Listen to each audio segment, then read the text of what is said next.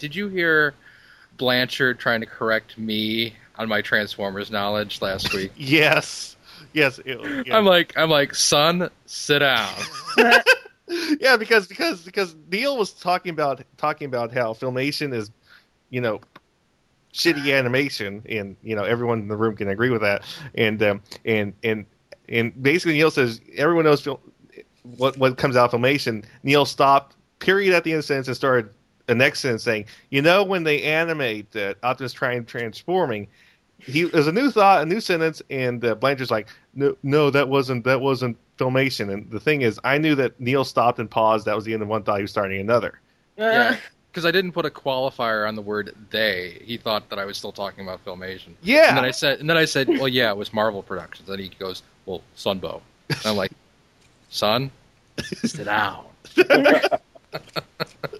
And he thinks he has like a defense. I can't wait for the Transformers episode because he thinks he has a defense for the Rebirth, and I'm like, no.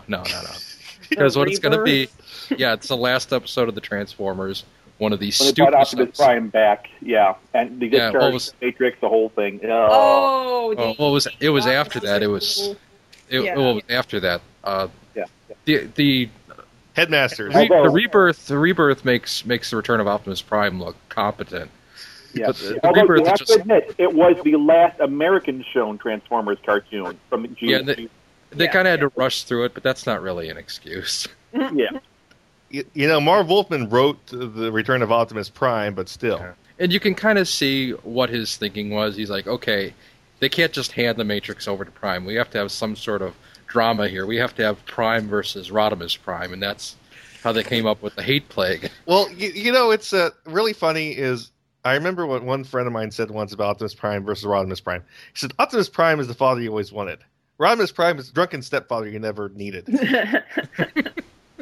Hey, I'm a big Rodimus fan. I think Rodimus got screwed. So he did kind of. He got told that he was going to be the new leader, and like he was the chosen one, and before you know it, the old guy comes back to life and just takes everything back.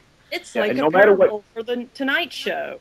And it was right after the episode where he finally takes charge and says, "Yes, I'm the boss, and I'm going to do things right, and we're going to go kick Galvatron's ass." And then the next episode, Prime comes back. Yeah, what's the Mater Autobot song?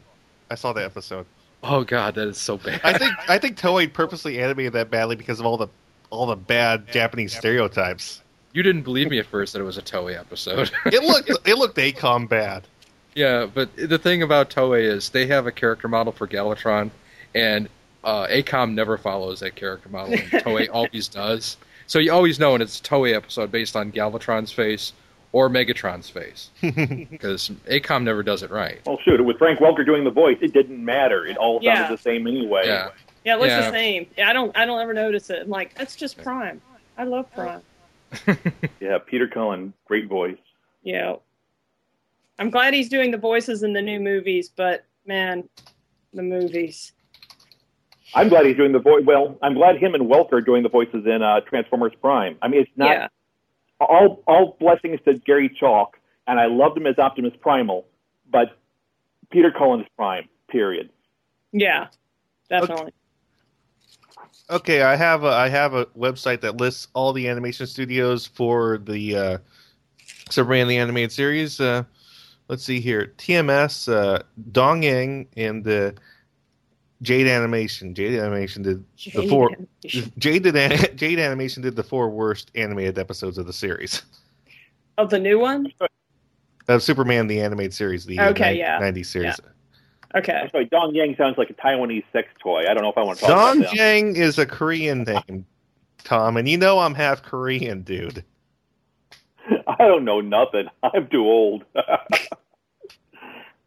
Okay, everybody ready for this? Yay! Ready. All right, let's light this candle. Hello and welcome again to Animation Aficionados. Tonight we'll be talking about Superman the Animated Series, going further in the DC Animated Universe. I am your host, Ben.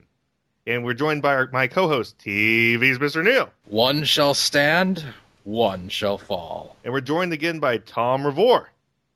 This is a job for Superman. And we have, again with us, our favorite guest, Kitty Hawk. Oh, thank you. Hey. Oh, no, I'm insulted. Well, Oh, they say that to everyone. and Superman the Animated Series, of course, started several years after Batman the Animated Series picked up a lot of steam. It sort of snuck up on me because I just remember watching it one day and didn't realize what it was until I finally saw Superman on the screen. I'm like, wait, they're making a Superman cartoon? Because I don't remember any announcements for it. I just remember watching it first and then being hooked. Because the hardest thing you can ask a Batman writer to do is write Superman. Yeah. And somehow Paul Dini and the host of writers that they had from Batman were able to do it. Yeah, they definitely did a good job. I do remember seeing a promo for it, but it was in Time magazine, which is why I think no one saw it. Oh, interesting. Yeah, because I remember, my mom subscribed to it, and I remember, looking at it, and I was going, whoa, there's going to be a Superman series? That's awesome. But then I was like, why is this being talked about in Time? Well, it was, Time Warner, so. Yeah. Yes. Yeah. But that series just kind of snuck up on you. I didn't know about it at all until it was on TV. They had a couple of things beforehand introducing the new season, which had Superman for the WB, Kids WB, excuse me. But really, it was a stealth attack. It just came upon the scene with very little fanfare. Another hurdle for me was that in Chicago, Kids WB was not on the WB for, I don't know, 5 or 6 years. Oh, like suck. some UHF channel snagged it before Channel 9 WGN became the WB, and so they had this contract they had to kind of sit out before they could move it onto the WB. Oh, cool. It was so weird. What? 32 WFLD, if I remember correctly. Actually, it was like Channel 60 or something and had it. It was the U. Oh, and by the way, little known fact is the original character designs for Superman the Animated Series were a little different. And originally Bruce Timm was going to go for something that was completely Fleischer inspired. And you could tell that Bruce Timm was definitely inspired by Max Fleischer just by looking at Batman. Oh, yeah. But the Lois Lane is almost a dead giveaway. I mean, Yeah. that looks very Fleischer-ish. It's very rounded, like Fleischer, not like the angular style that Warner was using Warner Brothers was using at that time. yeah, and I don't know why they changed at the last minute, but they did change it at the last minute, and a lot of other details were changed. Like originally, they were going to have the golden S on the back of the cape, but Oh man! but the problem was that would have been hard to animate. oh yeah, Absolutely. especially yeah, And especially I think the reason they went with the angular look didn't Batman and Robin come out about that time? no, this was when they actually retooled the series for Batman with the new Batman Adventures, but the new Batman Adventures yeah. never had its own intro. Interesting fact is this: Superman has an intro, but very few people seen it more than once or twice because it only aired for like 3 months with the intro. Because then Warner Brothers packaged Superman and Batman the Animated Series together to be the Batman Superman show. Oh, I remember that. Yeah. And that had its own combined intro. Oh, But okay. they had to have a Superman intro because you already had a Batman intro, and when you started syndicating them, you could just toss the original Batman intro onto the new episode, yeah. Yes. Yeah. whereas you had to have something original for Superman. Yes. And it did come back for Cartoon Network. Yeah. When Yes. it aired later But- on. I think they went with the angular look so it would mesh well with Batman, so that the styles wouldn't be totally jarring. I guess to say, hey, they're in the same universe. Yeah, and I mean, that when they started doing Superman, they had to have in mind somewhere down the line there had to be a world's finest. There would have to be a crossover. And if you had the jarring conflict in animation styles, it wouldn't have worked. Oh yeah, I mean it would have.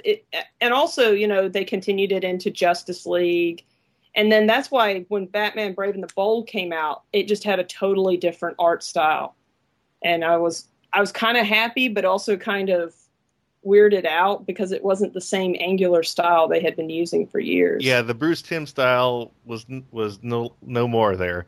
But the interesting thing to me is, when they finally did World's Finest, great episode by the way. They had they actually did all 3 parts with TMS, so that probably cost them a pretty penny. Oh yeah.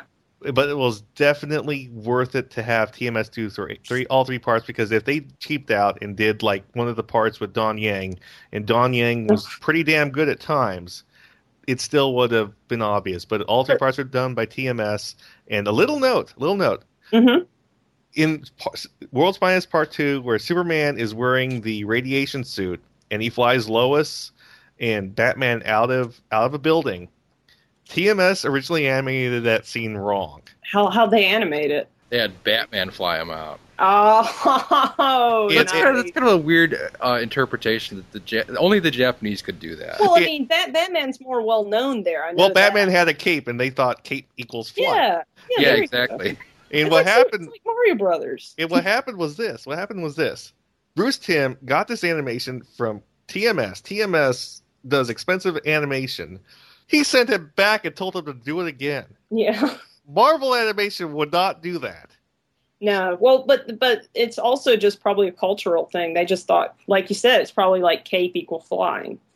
But yeah, I remember watching the Paul Dini commentary, and every time TMS did an episode, he was like salivating. You could just hear him just slurping because he's just like, "Oh my god, did you see what they just did there?"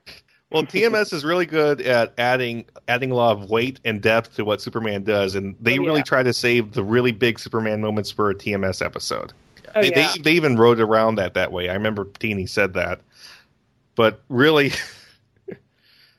it's other things I remember from this series was Bruce Timm worked really hard. Bruce Timm, a big Jack Kirby fanboy. Mm-hmm. He popularized the Fourth World. Oh yeah, for a whole new generation. Yeah. Oh yeah.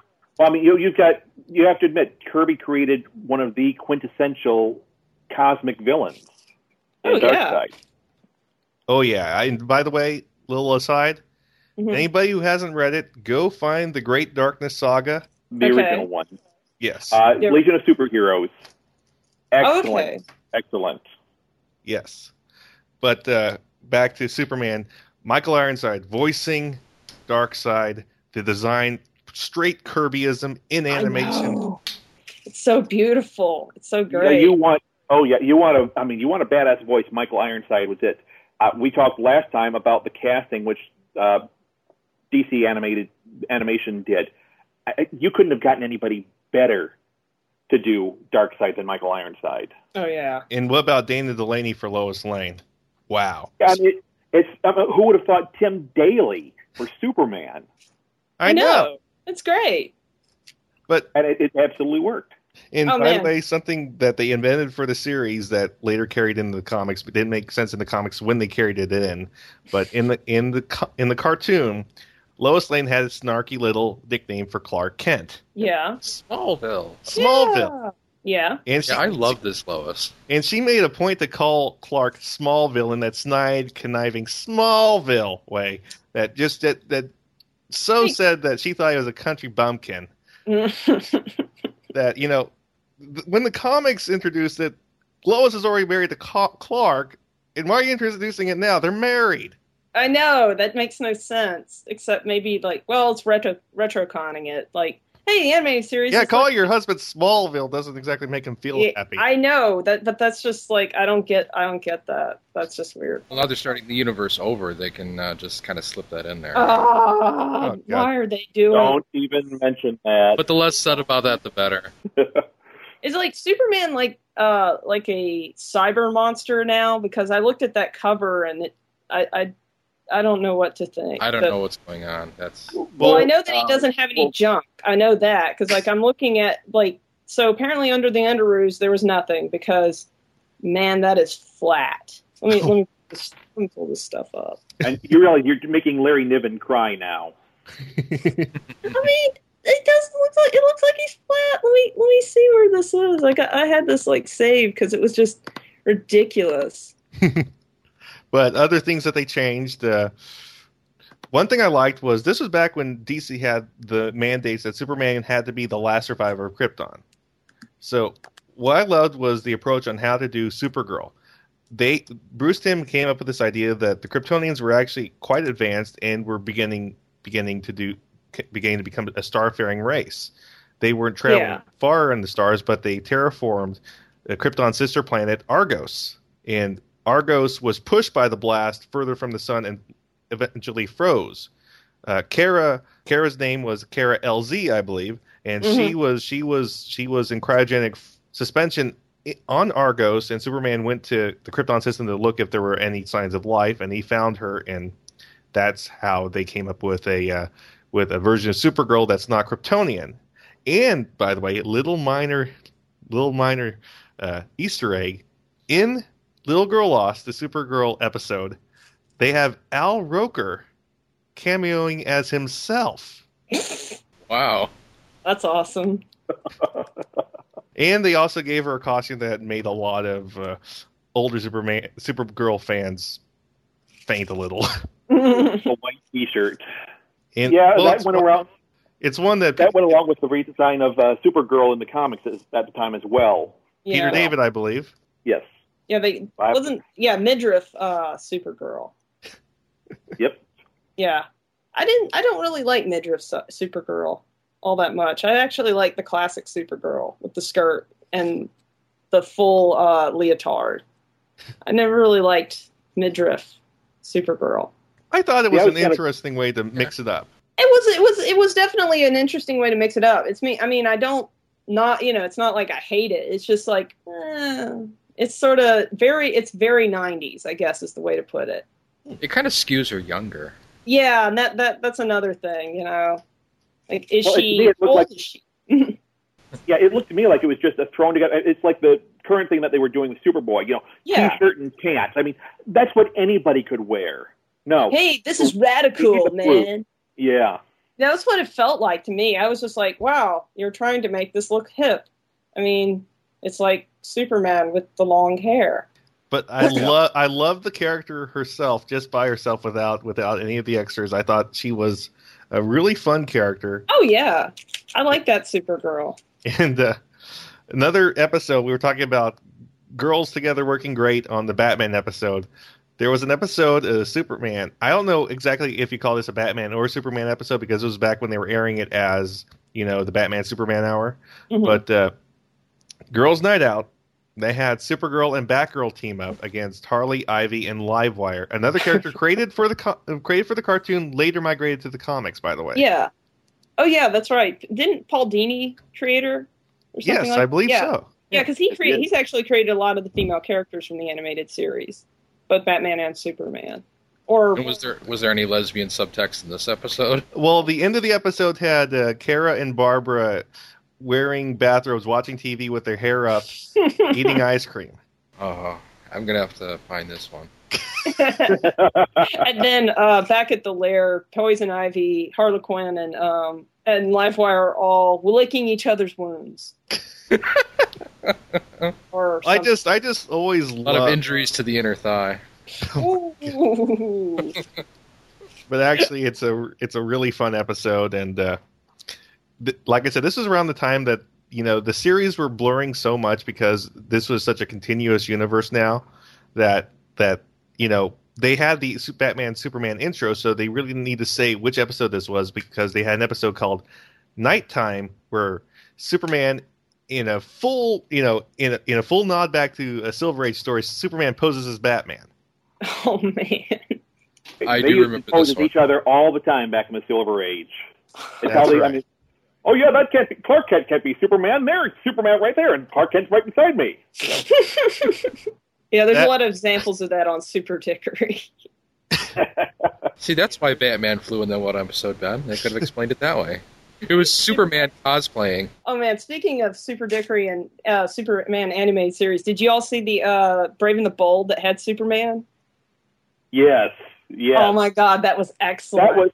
I love Brave and the... Oh, believe me, this was a throwback to the best of, and I use the term loosely, best of the Silver Age crossovers. It was... They had to have gone through Super Dickory and chosen some of the best things for scenes. The covers. They did the covers. Like, if you look at the frames and then you go look at the covers, they're just the covers. It's like they said, okay, we're doing a Superman episode and we're just going to have an homage to Super Dickory and the Silver Age. They had some of Jimmy Olsen covers. Oh man, Jimmy Olsen swapped bodies with an ape. King Superman. Oh my God! What about Pope Superman? Yes. Well, they even had the thing like Jimmy giving him a bath robe, a smoking jacket, and he burns it with his heat vision. Oh, yeah, I love that one where he gives him a gift. Oh, man, this is my favorite Super Dickery right here. They didn't actually do this one. I wish they had, but I understand that bringing in Aquaman would have been a little hard, but it's a Jimmy Olsen, and it's got Jimmy Olsen and Aquaman dying of thirst in a desert, and Superman is holding a pitcher of water above them and says, "Sorry, Jimmy, the ground rules allow only one survivor. You were Aquaman." Well, and they even had a brief scene in there where Mxyzptlk comes in and just starts zapping Jimmy into every odd form he had ever transformed into. Including the giant turtle monster? Including, I'm trying to remember, but I think they did have something about the giant turtle monster in there somewhere.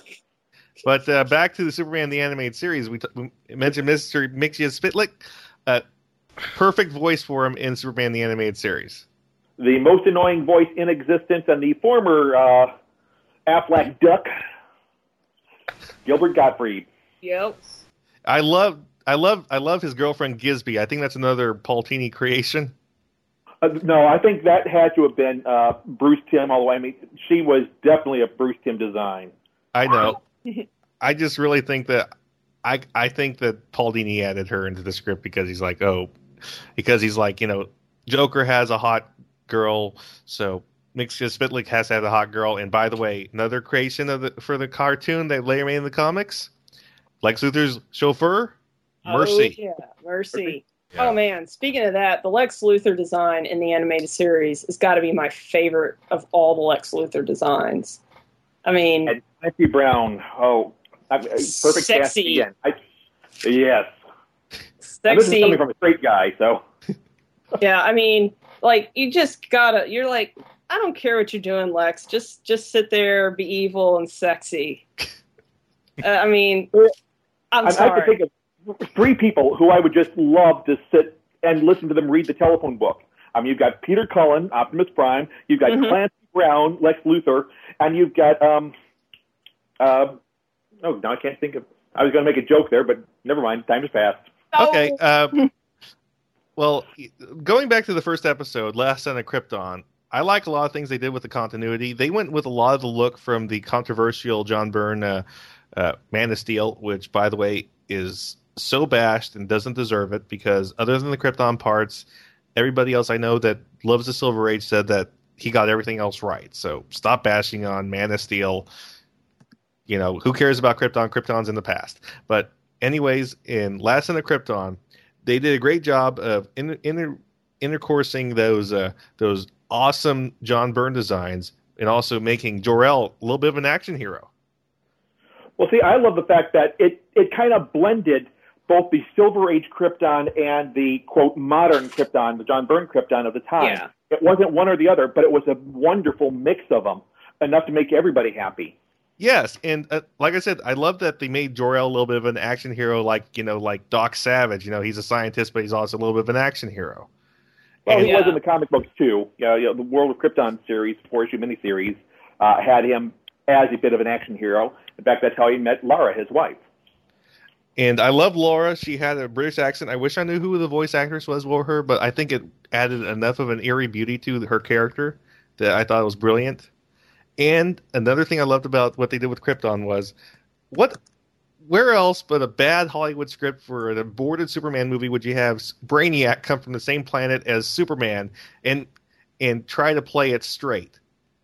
Where else but a bad Hollywood script? And Bruce Timm took this idea that later became the basis of all these really bad scripts for Superman Lives that were never shot, with the kung fu fighting and all that, and he made it work. Yeah, it really does work. Yeah, I mean, it also makes the keeping the city of Kandor under glass will make a little more sense. Like, it's sort of like, well, I'm preserving the species that created me. That's why it's so important. And I also love the part where what they did with the Fortress of Solitude was pretty much the only way to get in is to swim beneath sub-freezing water. None of this giant key stuff. I know lots of people love the giant key, but Finola Hughes was the voice of Lara in the Superman animated series. Oh, and Christopher McDonald did the voice of Jor-El. Yeah. And speaking of other voice actors, Metallo, Malcolm McDowell. Again, another great villain voice. And he had such good voice actors. And another great classic villain. It's just I love it. I love how they did Metallo in that series. Oh yeah. I love the fact that it was a wonderful redesign. I mean, in the Silver Age comics, Metallo was a thug that Lex Luthor put in a robotic body. Whoop-de-doo. Here, a mercenary, a known killer, and just the subtle way that they got him to go from that to becoming Metallo by Lex Luthor poisoning his food. That was absolutely brilliant. That is a scheming Lex Luthor thinking 4, 5, 6, 7 moves ahead. Yes, and in the end, you know, when he realized he can't feel even a touch anymore, and that drives him crazy. Oh yeah, that was wonderful. Yes. And it added humanity and personality to a third-rate throwaway character. And another character that Toyman, freaking Toyman. Man. They I made know. Him creepy. They made him awesome. I mean, he has that weird voice with the lisp and the creepy doll head, and he sort of waddles. It's so creepy. It's so creepy. Toyman, they went from just a fat old man, to being something that really turned you. I know. And it wasn't Mad Flasher Chucky. It was really off the wall in a cold way. And another character that they had in the series was Mr. Mannheim. I loved how they kept on introducing Mr. Mannheim and how it eventually tied to the Fourth World. Yep. And really, voiced by Bruce White from Hill Street Blues. Oh yes. And really, like I said, I just am amazed that, you know, there's so much in the Superman mythology. I'm sort of glad that Bruce Timm decided to tackle the Fourth World and really go at it. Yeah. But at the same time, I'm sort of sad at the same time because who's used all the time now in the comics and in these animated movies now? Darkseid. Yeah. And you know what? Superman's beating Darkseid so often now that you can't take him credible anymore. Well, it goes through. I mean, I love the fact that they brought the Fourth World in because the dynamic of Superman versus Lex Luthor, it's basically brains versus brawn. Right. Darkseid was power versus power. Yep. Meeting Superman on an equal level, or actually a superior level, because Darkseid was always more powerful than Superman. And that's something they never shied away from showing, that Darkseid could kill Superman with a thought if he wished to. But he had other plans, because that's not part of his getting the what is it? The anti-life equation. Yeah, the anti-life equation. I'm sorry, whenever I think of the anti-life equation, it's so ridiculous, it's awesome. Well, the biggest thing with the Fourth World, I'm going to go into a little tangent here, is Jack Kirby was really embracing, you know, the whole idea of freedom and hippies back when he created it, and the idea was that, you know, was freedom is not order. Freedom is not order. Freedom is freedom. And the idea is Darkseid's all about order and strict rigidness, and that's the idea. You know, the new gods embraced freedom, and that's why every new god is dressed differently, and each one looks so off the wall different from each one of them. Well, you know, you look at all the characters from Apocalypse; they all share this dark motif. They all don't look alike, obviously, because if you look at Baron what's the name? God, you know, the one that talks like a German Baron Under. Yeah. Tom, you're supposed to help me on this. Yeah, I'm not understanding what you're trying to say. You know the character, anyways, and you know, obviously they all look a little different. Underling. Yeah, but they all have this dark motif. They all use a similar color palette. They all had a relatively similar look. It was. I mean, the New Genesis were all the beautiful people. Contrast that with the new gods and all that.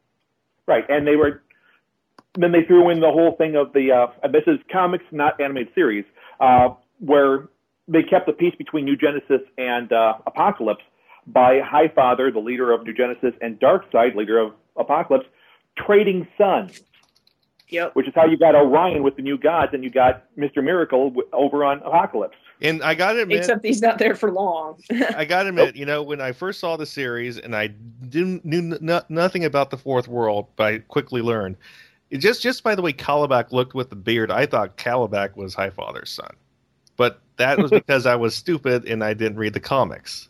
Yeah, I had that. I thought that too when I first saw him, but then I had a friend say, no, that's not him. That's not him. Yeah, and like I said, that first threw me. And we talk about the characters on the Apocalypse. What about the female Furies? Oh yeah. And little known fact is, actually, I think this is not a little known fact, pardon me, but they really heavily hinted at the series finale, Legacy. They heavily hinted that Superman was having a sexual relationship with Lashina. Mm-hmm. Really? I swear they were. When Superman was brainwashed to believe he was the son of Darkseid, they definitely had something going on between Lashina and Kal-El. Yes, and I'm glad that Tom agrees with me there because they so. Oh, it wasn't subtext. It was very overt that there was something going on between them. Yeah.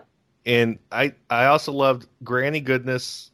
Oh, I love Granny Goodness. I still can't believe. I mean, I know it mentally, but the voice of Granny Goodness was such an odd casting that worked. The voice of Granny Goodness in the animated series was Ed Asner. I know. That's just perfect. Yeah, it works so well. I can't think of anybody else as Granny Goodness now other than Ed Asner. Yeah, I mean, it's just so perfect. The voice is just, oh, man. Very gruff, very masculine, and yet he was able to bring it up into a different register enough to where it sounded like a woman. Like a really tough woman. Yes. Yeah, I love Granny Goodness. She's like one of my favorite of the Apocalypse characters. I mean, she is just deliciously evil. And enjoys being evil. I know, that's why I love her. I mean, oh man, like, what was it? The one that had, the animated movie that had Big Barda in it recently. And there were some scenes of Granny Goodness and Big Barda together, and I was just loving every moment of it because I love Big Barda. Big Barda is actually based partially on Jack Kirby's own wife. Oh man, that makes it even more awesome because Big Barda is one of my favorite characters. Well, since you opened the door, you have to mention one of my favorite characters, period, of the animated series, and that is Terrible Dan Turpin. I love Dan Turpin. You know what? They totally changed his design for the animated series, but I don't care because they made him look like Jack Kirby.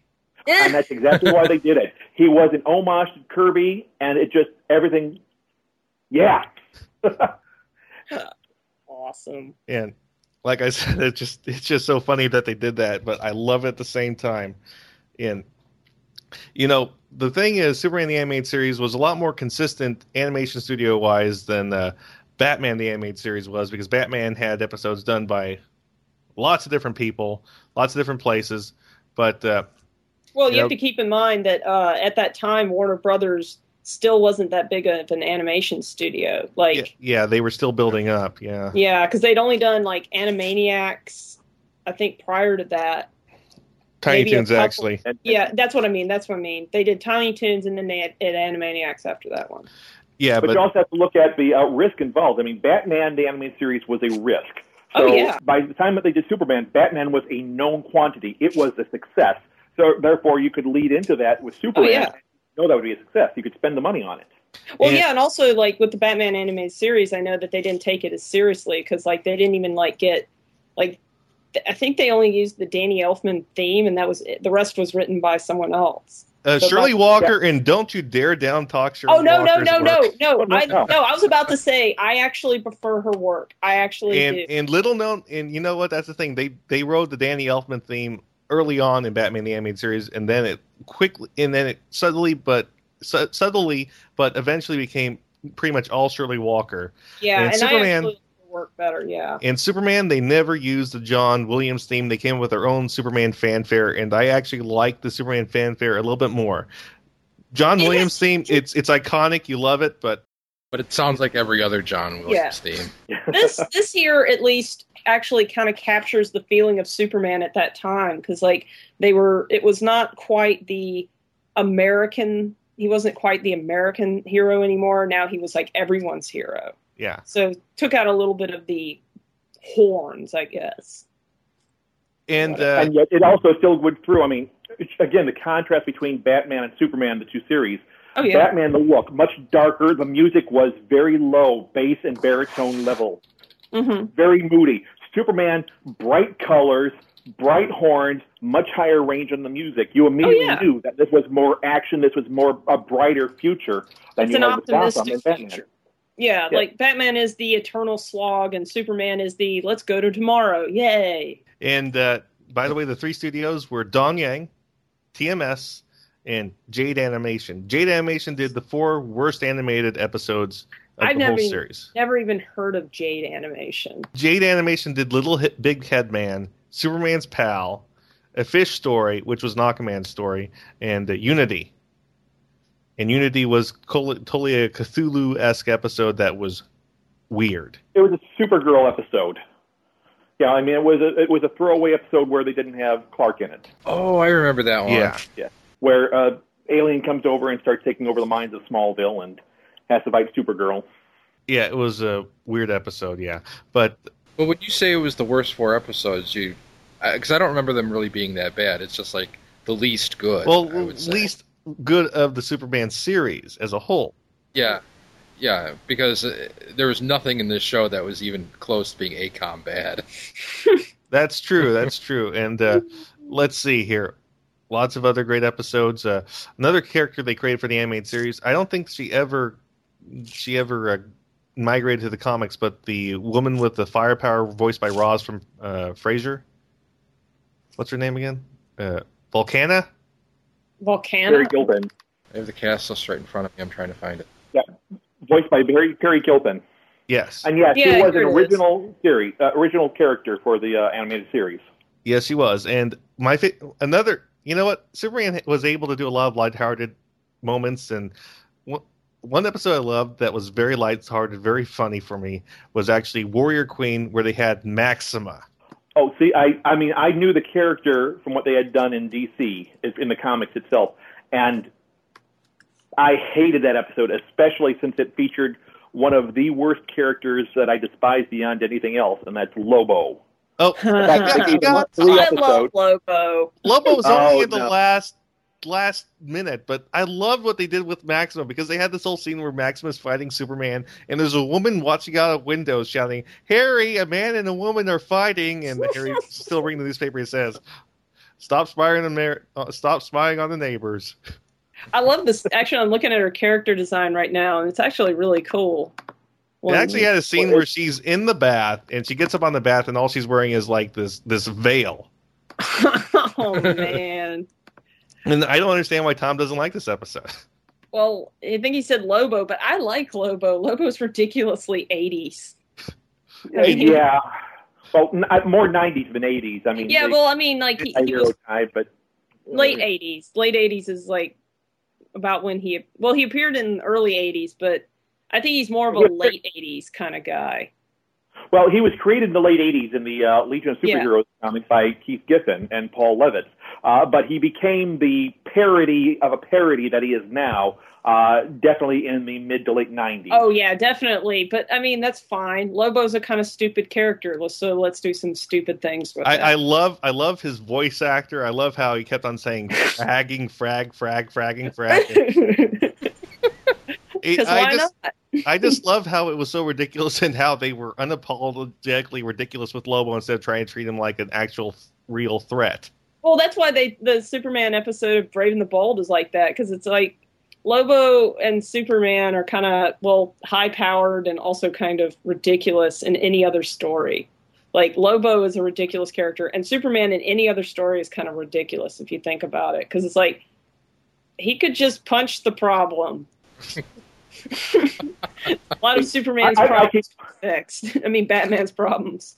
Oh, knowing the voice who did the voice of Lobo, I can't help but wonder if Bibbo did something in his travels to create Lobo. I love Bibbo because they did a little bit, not much, but they added a little bit of Popeye to Bobo. Hey, he's my favorite. Yeah, they added a little bit of Popeye to Bobo to where you could see it and you could tell that, Bruce Timm did that just because he has such a man crush on Fleischer Studio. Oh man, Lobo was voiced by Brad Garrett. You know, Robert from Everybody Loves Raymond. Raymond. I miss Raymond.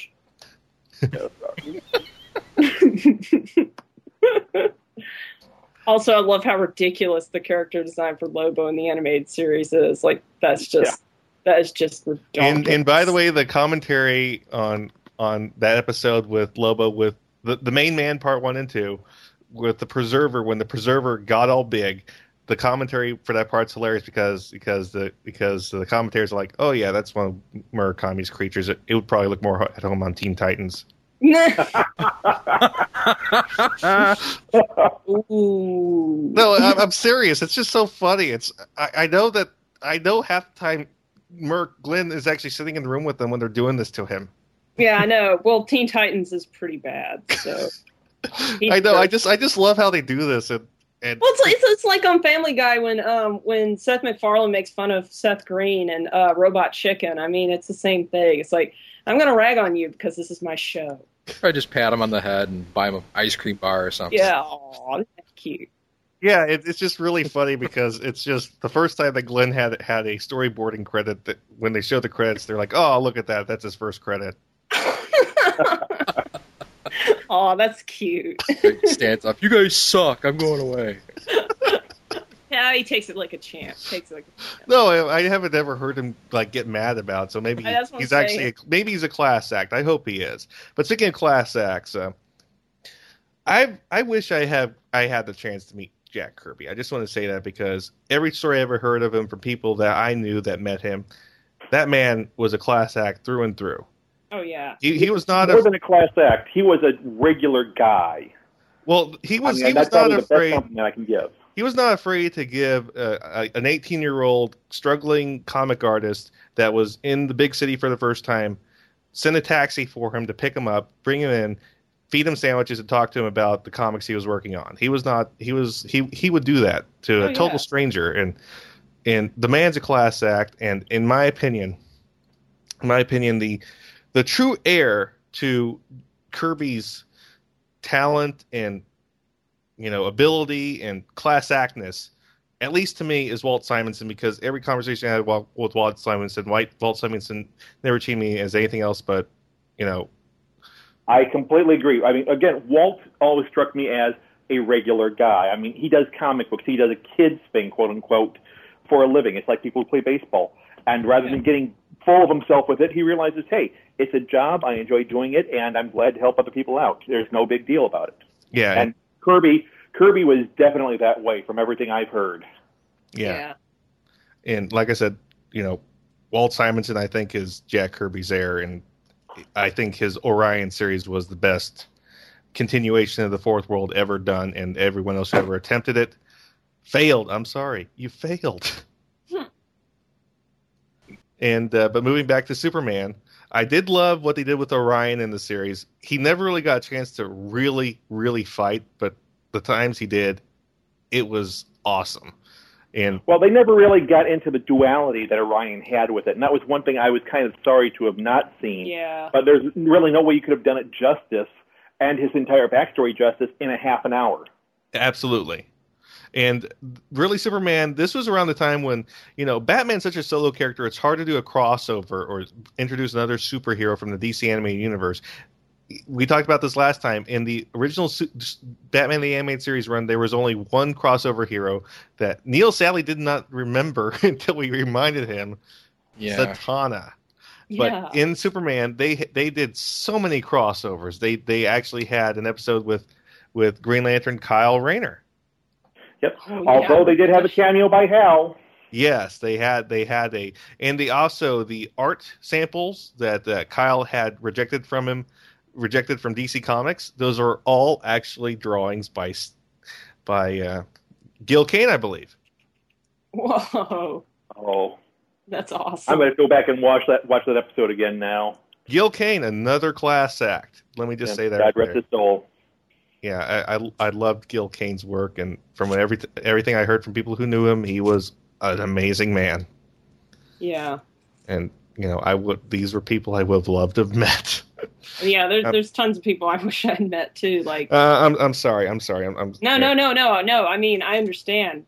I understand. No, I'm actually tearing up a little bit here because the man I knew that knew all these people was my mentor and a dear friend of mine. He died a couple of years back. Sorry. No, it's okay, man. I understand.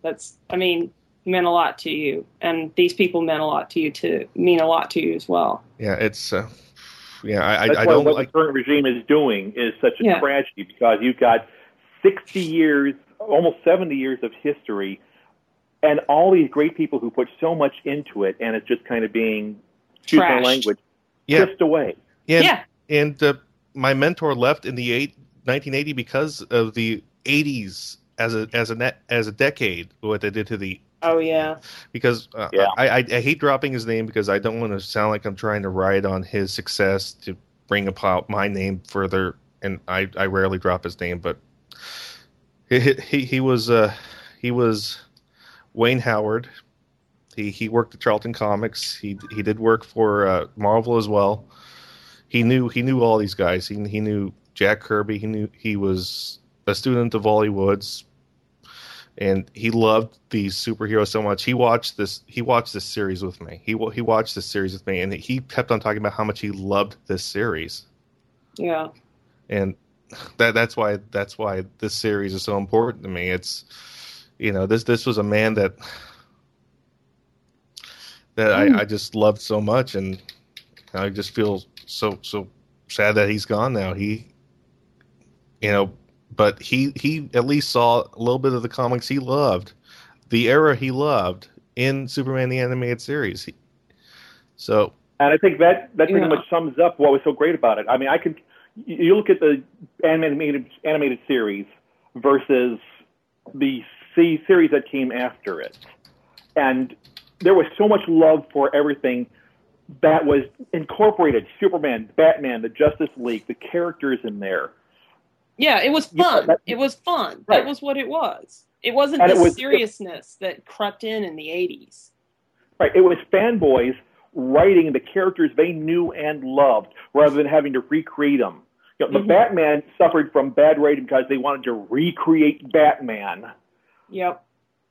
And you can't just do something in your own image, which brings us back to the current DC situation, but that's another story. Yeah.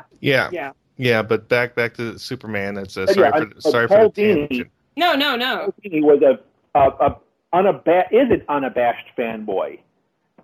Oh yeah. I really haven't seen anyone have so much love for the characters like that since Roy Thomas when he got to write Justice Society.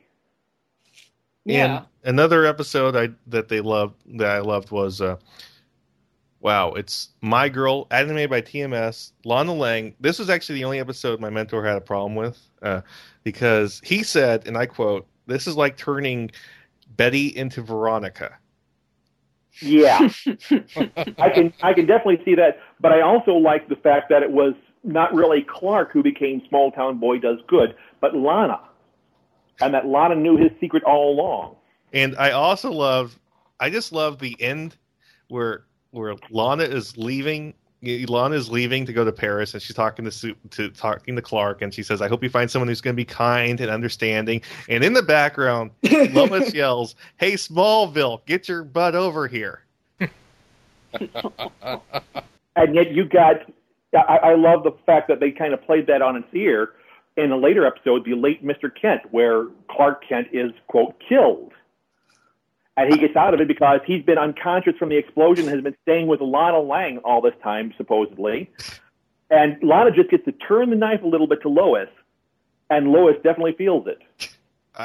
I just love the fact that Late Mr. Kent was a great episode because I'm just going to praise the writing team for this one thing because the death penalty is so overly, politicized. And this is a cartoon, an afternoon cartoon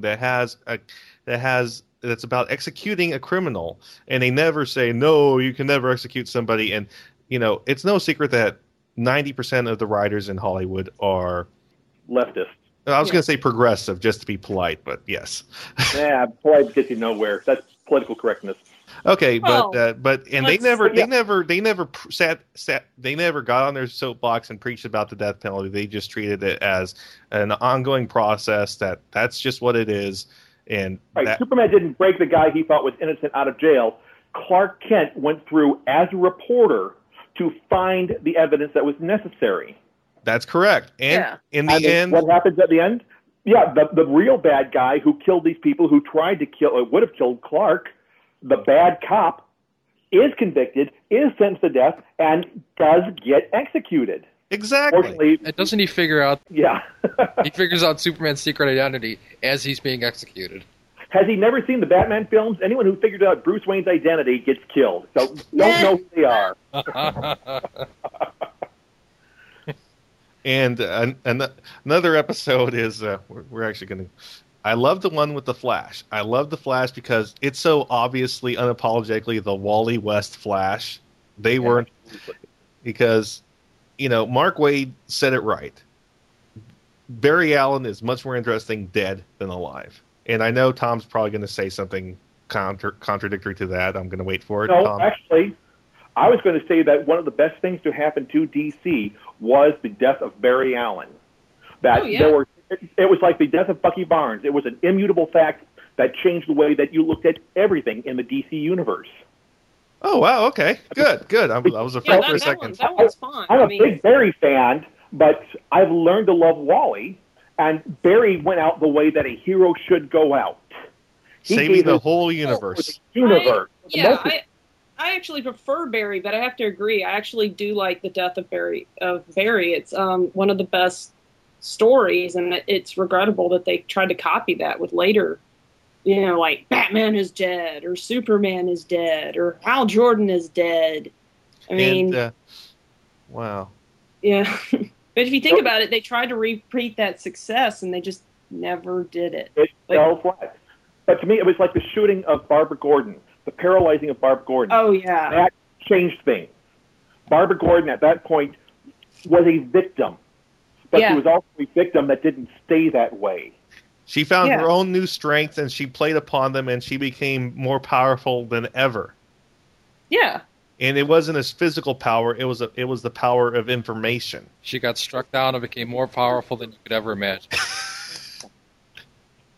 Barbara Gordon as Oracle did a lot more than she could have ever done as Batgirl. Plus, she had gone through and shown she's handicapped, quote unquote. She's in a wheelchair, no movement from the waist down, and she wasn't helpless. Oh yeah, but yeah, and actually changing her into Oracle kind of fit with the time period and all that. I mean, the days of Batgirl were over. I mean, Batgirl's from a time when there was just dumb fun.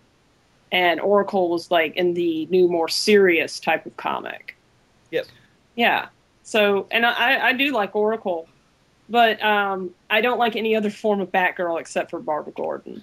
And see, I did like Cassandra Cain, and I do like Stephanie Brown, the current Batgirl, because they made them human, and I like the attitude from them. But yeah, to me, Barbara Gordon is, well, other than Betty Kane. Uh-oh. Tom, you there? I know. Oh no, we lost him. Okay, Tom. We seem to have lost Tom. We'll get him back. But other episodes that we love is okay. Tom is going to probably reconnect in any second now. But other episodes I love are definitely Hand of Fate, where they have Dr. Fate. How inspired is it that they have Dr. Fate, an obscure character that's more associated with the Justice Society, come in as a guest hero? Yeah, I mean, well, that was when about like, let's see, what season was that? That was like, I believe it was season 2. It was season 2, because in season 2 they started bringing in other superheroes. Yes. Yeah, and that was I remember that being a really good episode. But then again, I like any episode where Dr. Fate shows up. I just love how they touch the mysticism, and as Mike Blanchard complained. Mike Blanchard complained about, but this villain cut Superman. And it's like, he's magic. Magic is one of Superman's 2 vulnerabilities. Yeah, duh. But it hadn't really been touched on prior to that, so I can understand why some people would be confused. But they did explain it in the episode, didn't they? Yes, they did. They explained that it's magic, and it's not as much that Superman's vulnerable to magic as he's not invulnerable to it. Yeah, it's the whole he's basically a representation of technology, and magic is particularly harmful for him. Yes. Yeah. And it's just so many great episodes. Another episode I liked was overall I liked how they brought in Steel. Because they brought him first in an episode Prototype where it was about this inventor, John Henry Irons, creating a suit of power armor for police officers to use to have power similar to Superman, and they did a very good job of giving this armor a look very similar to. I don't remember if I don't know if you remember this, but in the 90s, Lex Luthor actually had a team of people in power armor called Team Luthor. I remember that, yeah. And the armor in the series looked very close to that. Okay, yeah, that's what it was reminding me of. But I actually do like how they brought Steel in on the animated series. I thought it was a really good retelling of Steel's origin without having to go into, the whole Superman died and all that. Yes, it would have been hard to do Death of Superman. Yeah, Death of Superman. That was a lot of fun. One of my favorite stories in the 90s of Superman came from the Death of Superman Doomsday story. And I read that. One of my favorite stories was a side story in there. It's one that was never officially titled, but it's one called by the fans as The Boy Who Hated Superman. And in this story, there's this kid, this teenager in high school. Superman's going to this high school to talk to these teenagers about, doing the right thing and all this. And this kid is mocking Superman all the way through it, talking to his friends about, oh, Superman's so lame. He's not as extreme as Guy Gardner. Guy Gardner's a badass because he's an asshole. And all these things. And basically what happens is Doomsday shows up. He totally trashes this kid's house. His mother's stuck inside the house. The house is collapsing, about to blow up or something like that. And Superman has to chase Doomsday to stop Doomsday from doing any more damage. Superman actually had an advantage in the fight at that point. Yeah. And Superman gave up that advantage because he's hearing this kid. This kid's crying, screaming, because no one else is there to save his mother except Superman. And he's crying and screaming for Superman to come back and save him and his mother. Yeah. And Superman gave up whatever advantage he had in this fight to do that. Yeah. I think I remember that one. And, when Superman dies, this kid is so guilt-stricken because he bashed Superman so much during this presentation at this high school. He felt so bad about it that he actually took a bus to Metropolis to find someone that knew Superman that he could apologize to. Hi, Tom. Welcome back. I was just talking about the short story in the Death of Superman story in the 90s, my favorite Superman story ever actually called, that's unofficially titled The Boy Who Hates Superman. Terrific story. I'm sorry what they did with the character later on.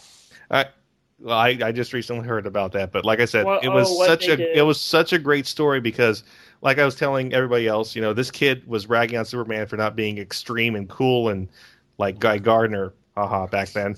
So and then when Superman, when his mother's about to die, who's he's crying to save his mother? It's Superman.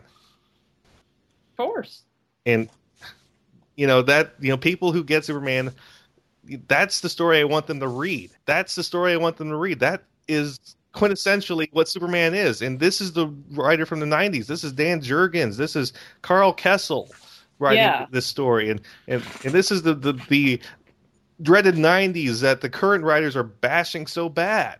Well, I mean, there were some gems in the 90s, but for the most part, it wasn't exactly a fun era just because there was way too many number ones and far too many gimmicky things. I agree, but this story is quintessentially Superman to me. Oh, no, I agree. That is a total Superman story. But, I mean, the whole Doomsday thing just never really hit. I read it, but it never really hit with me because it was sort of like you knew Superman was going to come back. You knew they weren't going to do this forever. I agree, but to me, just the execution of that one part, was it connected to me in a way that very few Superman stories did then or since then. Yeah, I can see that. I mean, there are some good things in the 90s like that, but I'm just saying overall, I mean, the 90s were full of like gimmicky stuff that just sort of didn't work. Like the whole Image Comics. Oh man. But I mean, like the whole like Batman gets crippled. Superman dies, and like all the other like gimmicky stuff that happened during the 90s just sort of, I don't know, just sort of made everything feel so cheap. I can understand that. I can definitely understand that. But talking about it, another great moment that's quintessentially Superman in the Superman animated series, Apocalypse Now, Part 2, when Darkseid's forces are retreating off of Earth. You know, Darkseid decides, as a little screw you to Superman, he's not going to kill Superman. He's going to kill Dan Turpin. The leader, the quote leader, the one who rallied the humans against Darkseid. Yes. Yeah. And in the end, Superman is at Dan Turpin's grave. And they actually had a real rabbi do the Jewish rites. Yeah. For that scene. Yeah. And Superman's at Dan Turpin's grave, and he says the memorable line, "The world didn't need a Superman, it needed a brave one." And that's, I mean, that really is. I mean, Superman is the epitome of what a human being can be. He is a hero. He's a superhero. But it's much more easier to relate with a person. You know, whether it be the kid who hated Superman, where you can relate with the young boy who, you know, Superman's a Boy Scout. He's too good to be true. I'd much rather have the tough guy. And then realizes that it's the one who is a hero who sacrifices and puts himself in the line no matter what. Dan Turpin, the death of Dan Turpin, he was the first one to start really standing up out of humanity towards this godlike figure. And he paid the ultimate price for it. You can relate to that. Yeah. And Dan Turpin was the soldier. So where people would have a problem relating to Superman, they can relate to the people who look up to and respect the character as well. Well, you can also respect Superman in that he could be a god, but he actually wants to be a human. He wants to gain, keep his humanity. So in a way, you could, even though he is a very powerful character, he wishes to be human, and you can it's sort of this, you can feel his loneliness. Well, it's also the dichotomy between him and Lex Luthor. Superman has all this power, and he wants to be just one of the guys. Lex Luthor is human, but he wants to have all this power. And it's the opposing forces between the two of them that give him some great personality. Mm-hmm. And in the late Mr. Kent, Superman actually says, I am Clark. I need to be Clark. Yeah. And because he's not like Batman. Batman thinks of himself as Batman. Yeah, he doesn't ever call himself Bruce. He always calls himself Batman. Right, and Superman doesn't think of himself as Superman. During my beloved Silver Age, where he was Superman, everything was Superman, and Clark Kent was just the aside. Yeah. Well, in the Silver Age, everything was just ridiculous, and they didn't really get into the secret identities as much. Right. Mainly because the early 70s, when they did the backup series of The Private Life of Clark Kent, where you got to see more of Clark Kent. Oh, yeah. And him. But it was always, it was Clark Kent, who cares? He's the fall guy. He's the joke. He's the mask. Yeah. There were a lot of comics like that, like back then, like when they would do like the Lois Lane comics and, I remember there being a lot of model comics back then. And, they never did Zod, but they did do Jax-Ur and Mala. Yeah. Well, Zod would have been a little too ridiculous. Yeah. Yeah. Before Zod. Why does Neil have to come before him? Oh. Because it's alphabetical. But yeah, they did Jax-Ur and Mala, and that was actually a pretty good episode. I know a lot of people complained it's not Zod, but well, Jax-Ur was in the comics before Zod was. That's right. That is right, and I really like the fact that they brought in Jax-Ur and Mala, and these were two people who were trained soldiers fighting against Superman, and the best Superman can do is outwit them. Yeah. And another thing I love is I know it was to sell toys. I don't know if they actually made toys for it, but the radiation suit, that just makes sense. Yeah, that does actually make sense. I mean, if he has to fight, That's the thing too. Yeah, Metallo. Yeah, you're going to have a radiation suit. That makes sense. The fact that they gave him that he couldn't breathe in space like the Silver Age Superman could, where he needed a spacesuit. That stuff made sense. Yeah. Yeah. Yeah. I also like the fact that his rocket wasn't this dinky little thing. He actually took it to Star Labs and they retrofitted it to fit him as an adult human, as an adult in there. And he actually uses his rocket ship to do interstellar things. Oh, yeah. Well, because if you made him the Silver Age version of Superman, the story it couldn't be as interesting because that was part of the reason they depowered them was Superman could punch suns and he'd be okay. And that brings us to the Sandman saga of the comics. Because what happened was in the comics, this was what early 70s. Where, Donnie, what's his name? Danny O'Neill. Danny O'Neill started the story where Superman was being depowered. What happened was there was this explosion that rendered all the kryptonite on Earth inert, but it also created a sand duplicate of Superman that was slowly draining Superman's powers. By the end of the saga, Superman's powers were no longer blowing out suns like candles and juggling planets. His powers were a shadow of what they used to be, but he was still super. And that was the big thing. The Superman of the animated series was as lots of people would call class 100 strength if you go by the old Marvel scale, but who does? Apparently somebody does. Well, you just used it. Yeah, there you go. I'm using it as an example for any of our listeners that still use it. Well, is he still over 9,000? I mean...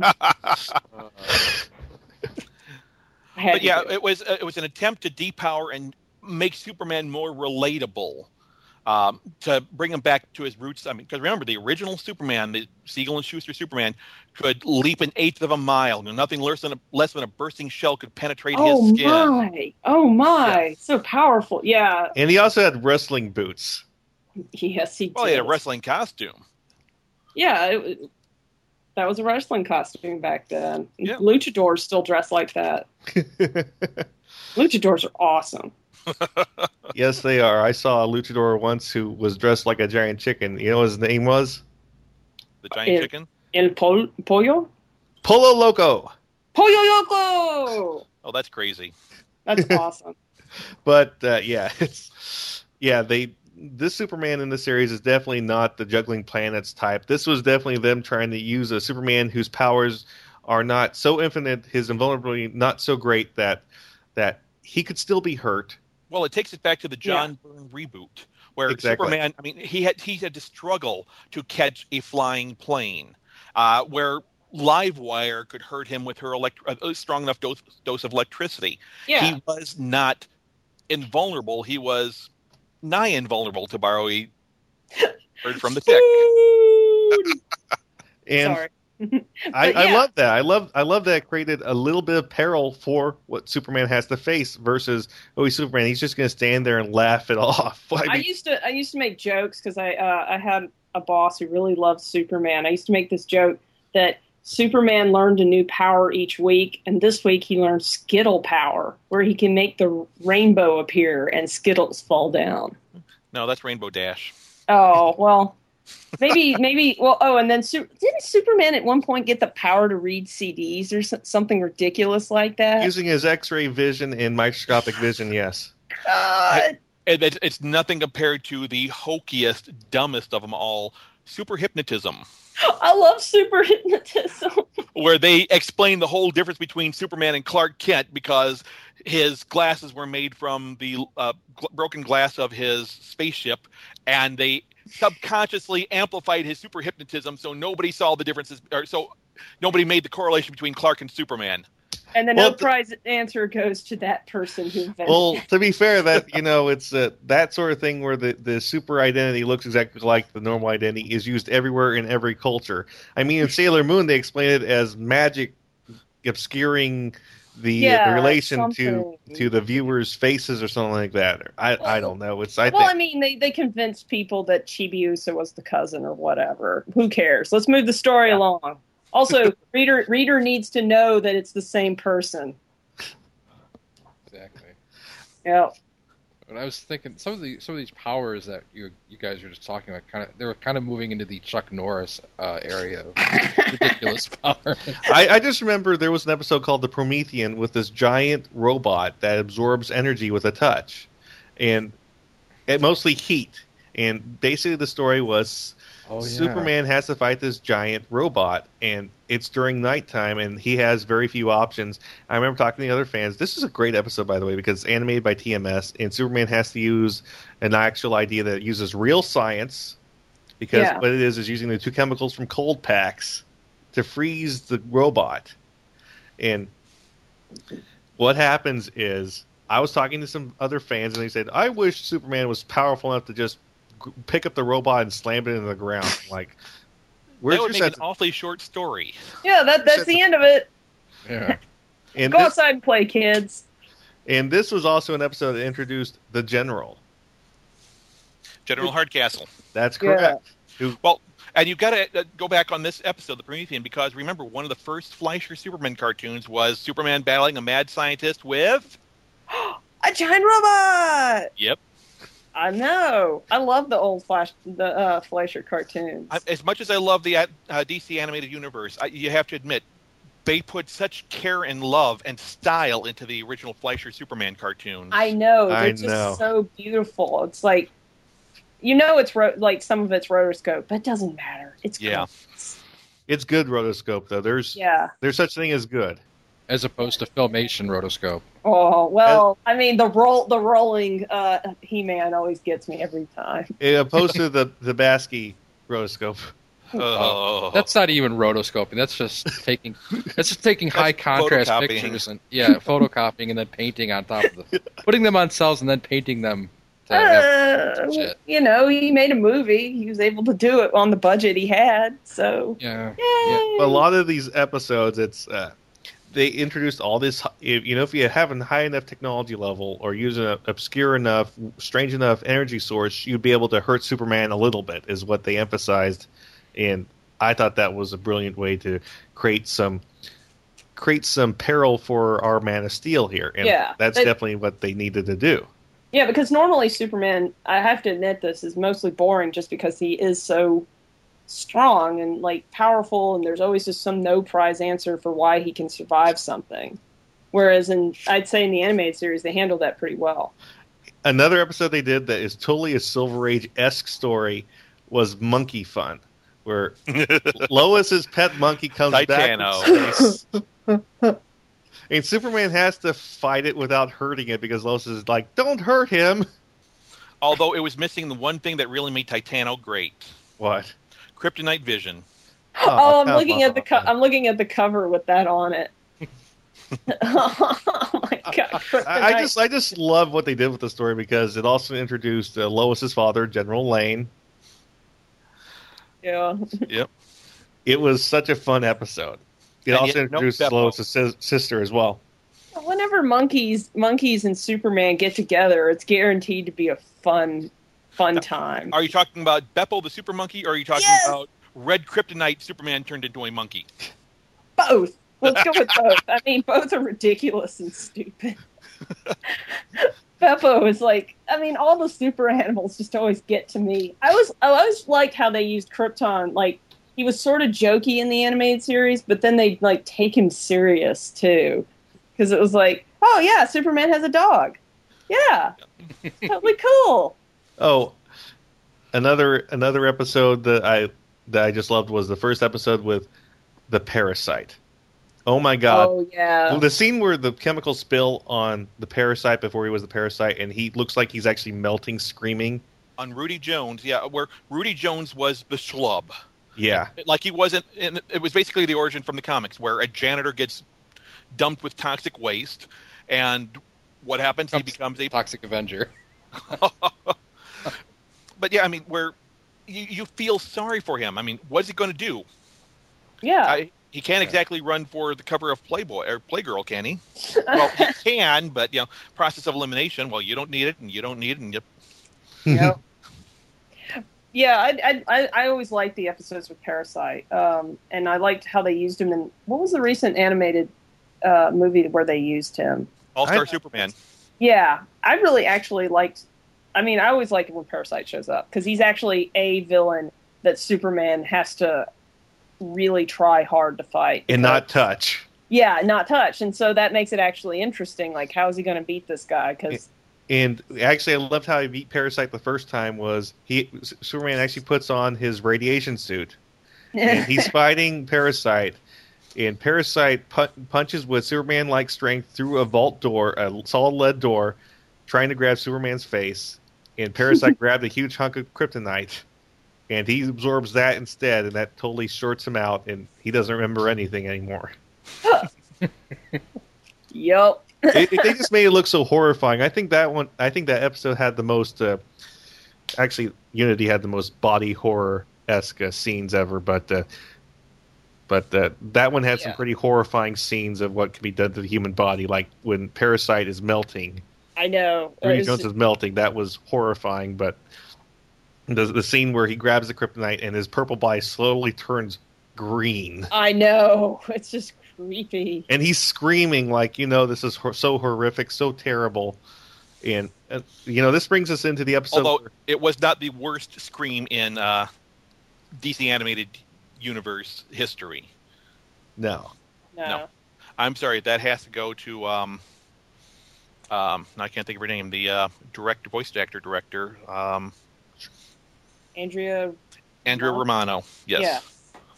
For Tim Drake's laugh in Batman Beyond: Return of the Joker. Oh God, yeah, that was just creepy. Or the Robin's actor could not get it down, so she did it herself, and that was the creepiest, bone-chilling laugh that you've ever heard. I know, that was really good. I mean, I didn't think I could be creeped out so much as that. Yeah. Yeah. Anyway, happier things. Yeah, but Parasite brings me to the episode where actually Parasite teams up with Livewire. I love that in the end, Superman shows up wearing like a solid plastic sheet covering his whole body. He laminated. Yeah, he could put him on a badge and sell him at a con. I just love that he did that, and actually now it would have to be Parasite that had to think. Yeah. Oh man. Parasite's just always fun. Like, that's why because what's Superman going to do this time? See, to me, I felt the exact opposite. To me, Parasite in the comics was always a low-level villain. Oh yeah. He had one gimmick for him.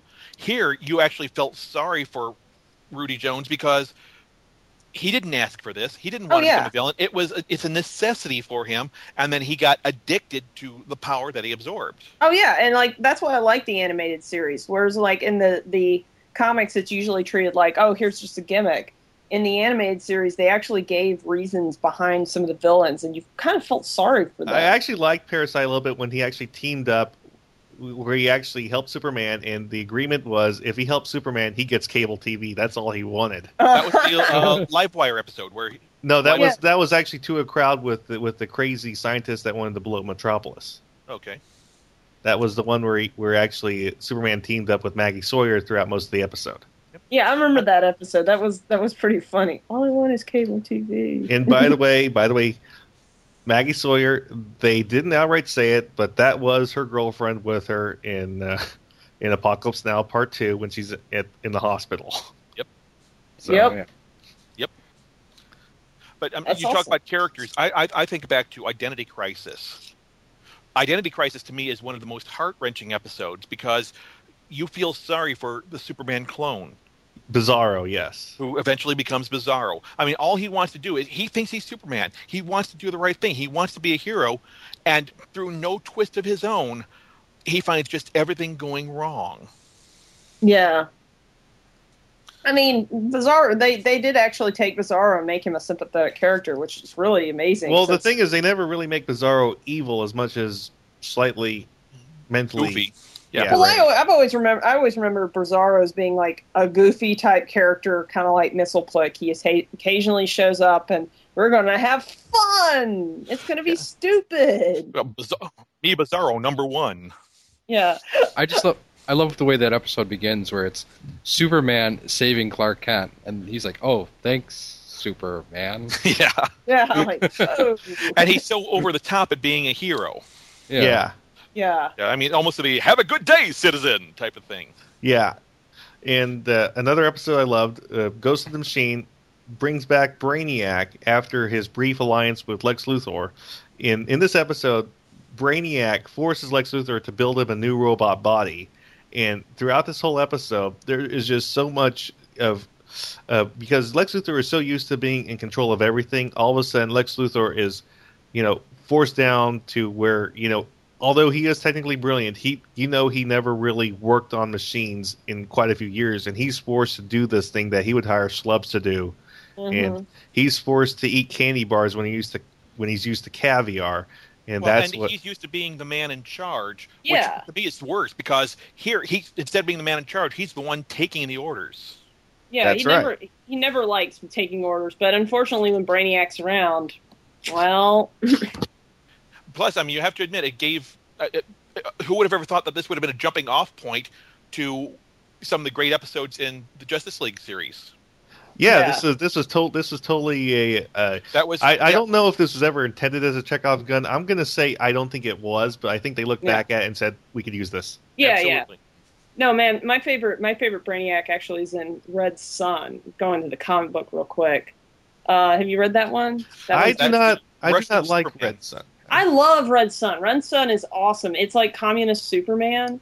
That's why I don't like it. I'm sorry. Well, I mean, I kind of like it because it's like a different take. Like, what if they had gotten Superman? And actually, I like it because Lex Luthor is the hero. I actually like Lex Luthor as a hero. But I really like how Brainiac in that is like, to Superman, dude, totally do not talk to Lex Luthor. He could talk you into suicide in 5 minutes. Like, I love that line because, like, it really is. Like, the only reason that Lex Luthor can't beat Brainiac is a higher intelligence than him. Yeah. Otherwise, he could totally destroy him. And I think that's why I like Red Sun, too, is because it has that bit in there. Like, Lex Luthor is really dangerous. He's not powerful on his own, but he's extremely smart. He's crafty. Exactly. He's crafty and intelligent. And so this is a dangerous combination, and he's also just hell-bent on taking over the world. And the only thing stopping him is this alien.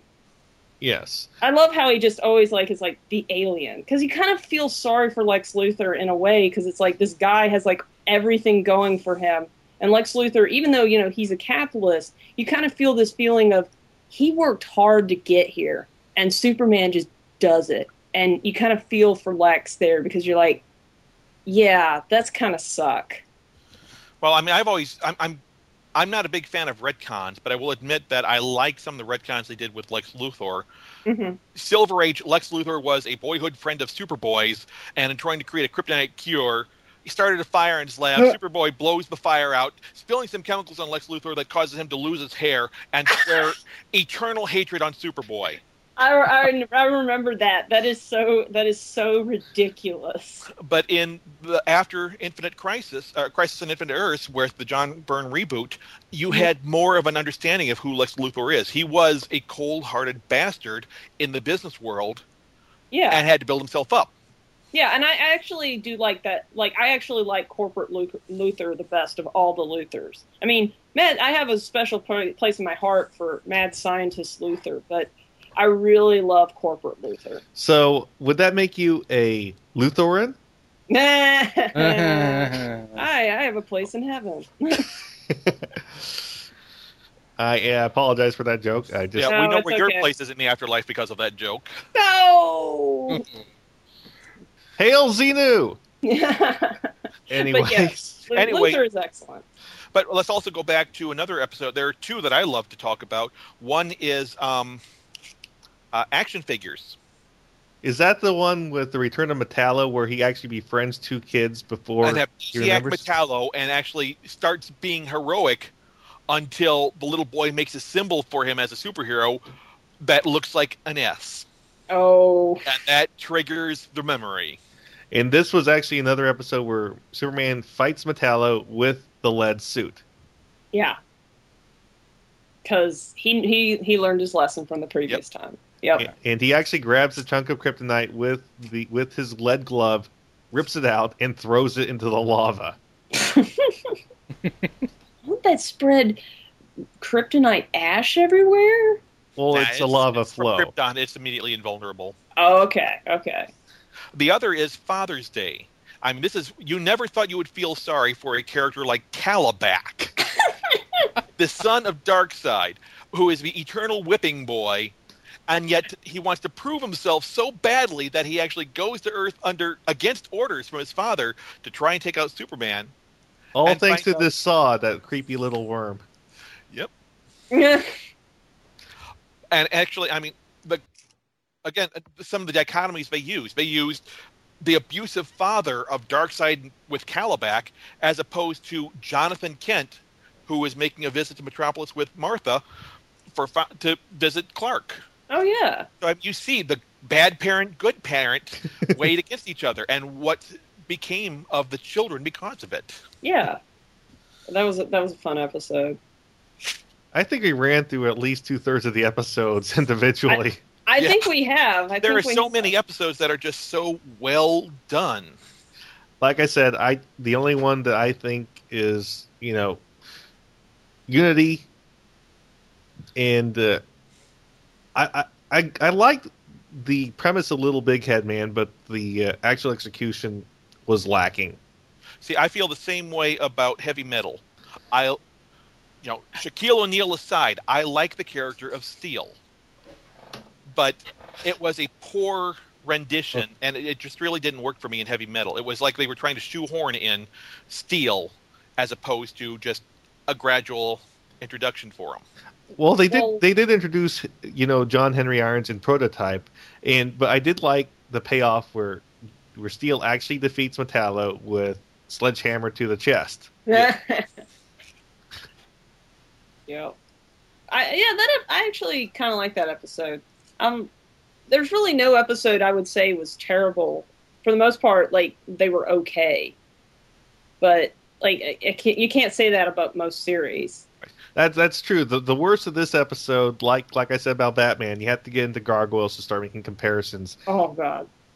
See, to me, it's the Pixar effect. Even the bad Pixar movies are so far ahead of everybody else. Exactly. Well, it was just by that point I think that the studio had hit its stride.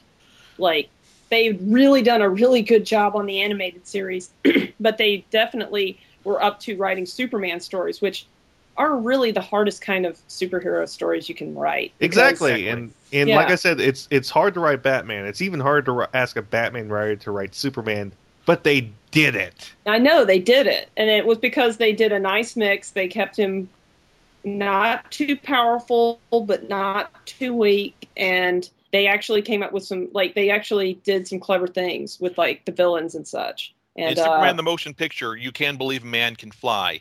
In Superman the Animated Series, you can believe a man can be down to earth. Yes. And also, I think that the Clark Kent in the animated series is like what I think of Clark Kent. Like they really got he's this goofy kind of small town kind of guy. But he never. I don't think this Superman Clark Kent never really downgraded the Clark persona quite as much as elsewhere, because he wants to be comfortable as Clark. He doesn't want to make Clark the clown. He wants to make Clark the average guy. Oh yeah. Right. It goes back to he is Clark Kent, who happens to be Superman. Exactly. Clark Kent is the real guy. Superman is just the hero. Yeah, and that was a concept I think that had been lost, and up to that point, because I mean, if you think about what was going on in the comics, yes, there was Clark Kent, but they mostly focused on Superman. Whereas here, they actually did bring home that he was deep down Clark Kent. And by the way, little thing that they did with the animated series. The characters have different outfits. Clark Kent has a gray suit and a blue suit. Yep. Lois Lane has a purple suit and a red suit as well. So they all changed their clothes. And Lois Lane actually kept skirts on. Yes. Yeah. Well, of course. You can be a female. Yeah, you can be a female and actually wear skirts and shorts. I know. Are you listening, Dan DiDio? Oh, well, I mean, that was. Well, I mean, skirts kind of went out of fashion just because it was part of the I want to look powerful, so I'm going to wear pants. Whereas I don't know about you, but a woman in in a skirt and a long jacket is pretty hot. I agree, but I really dig that pleated skirt on her. I know, it looks awesome. I mean, she can wear that and she still looks powerful. And I gotta say, all the other anime movies they did that had Lois in, like Superman Doomsday, that Lois was not very hot. But the only Lois that's hotter than the one from Superman the Animated Series has to be the Lois from All-Star Superman, the animated movie. That's the only Lois that's hotter than this Lois. But not as hot as the voice actress. Yeah. Dana Delaney aged magnificently well. Well, no, Dana Delaney didn't do All-Star Superman. I know, but I'm just saying Dana Delaney. I'm just saying as an aside. Dana Delaney, she's still gorgeous. Yeah, that's what I'm saying. But I think I actually like the animated series Lois Lane the most. You got more of a feeling of personality, and Lois Lane wasn't the helpless damsel in distress of the Golden Age and Silver. Oh yeah, she was. I mean, she did more butt kicking. She was more the Lois Lane of Lois and Clark than George Reeves' Superman. Yeah, she wasn't. Yeah, she was definitely her own person first and foremost, and I think that's pretty much a great good coverage of the Superman series. How about you say we wrap this up, guys? All right. Well, stay tuned next time. Neil, what do we have planned next week? Well, next week I think we're gonna have that episode of Justice League that we've been kind of putting off. Yeah, we'll definitely do problems. Yeah, we're gonna get the film pigs on Justice League. Yes. Woohoo! Yes, and we're also going to have Revenge of the Sexy Girls coming up too. Yes. Woohoo! So I am Ben. This is TV's Mr. Neil throwing a cellophane S at you. Oh, man. Oh God! I've been thinking about that the whole time. Oh. Yeah, what do you think of that? It's minor inconvenience, huh? Yeah. Yeah, we'll talk about wrapping it up. Yo. Oh. And this is Thomas Revore from 910 Comics, 910cmx.com. And I'm Kitty Hawk of Sparkling Generation Valkyrie Yuki. Sexy fun at sgvy.com. All right, and good night. Night. See you in the funny papers.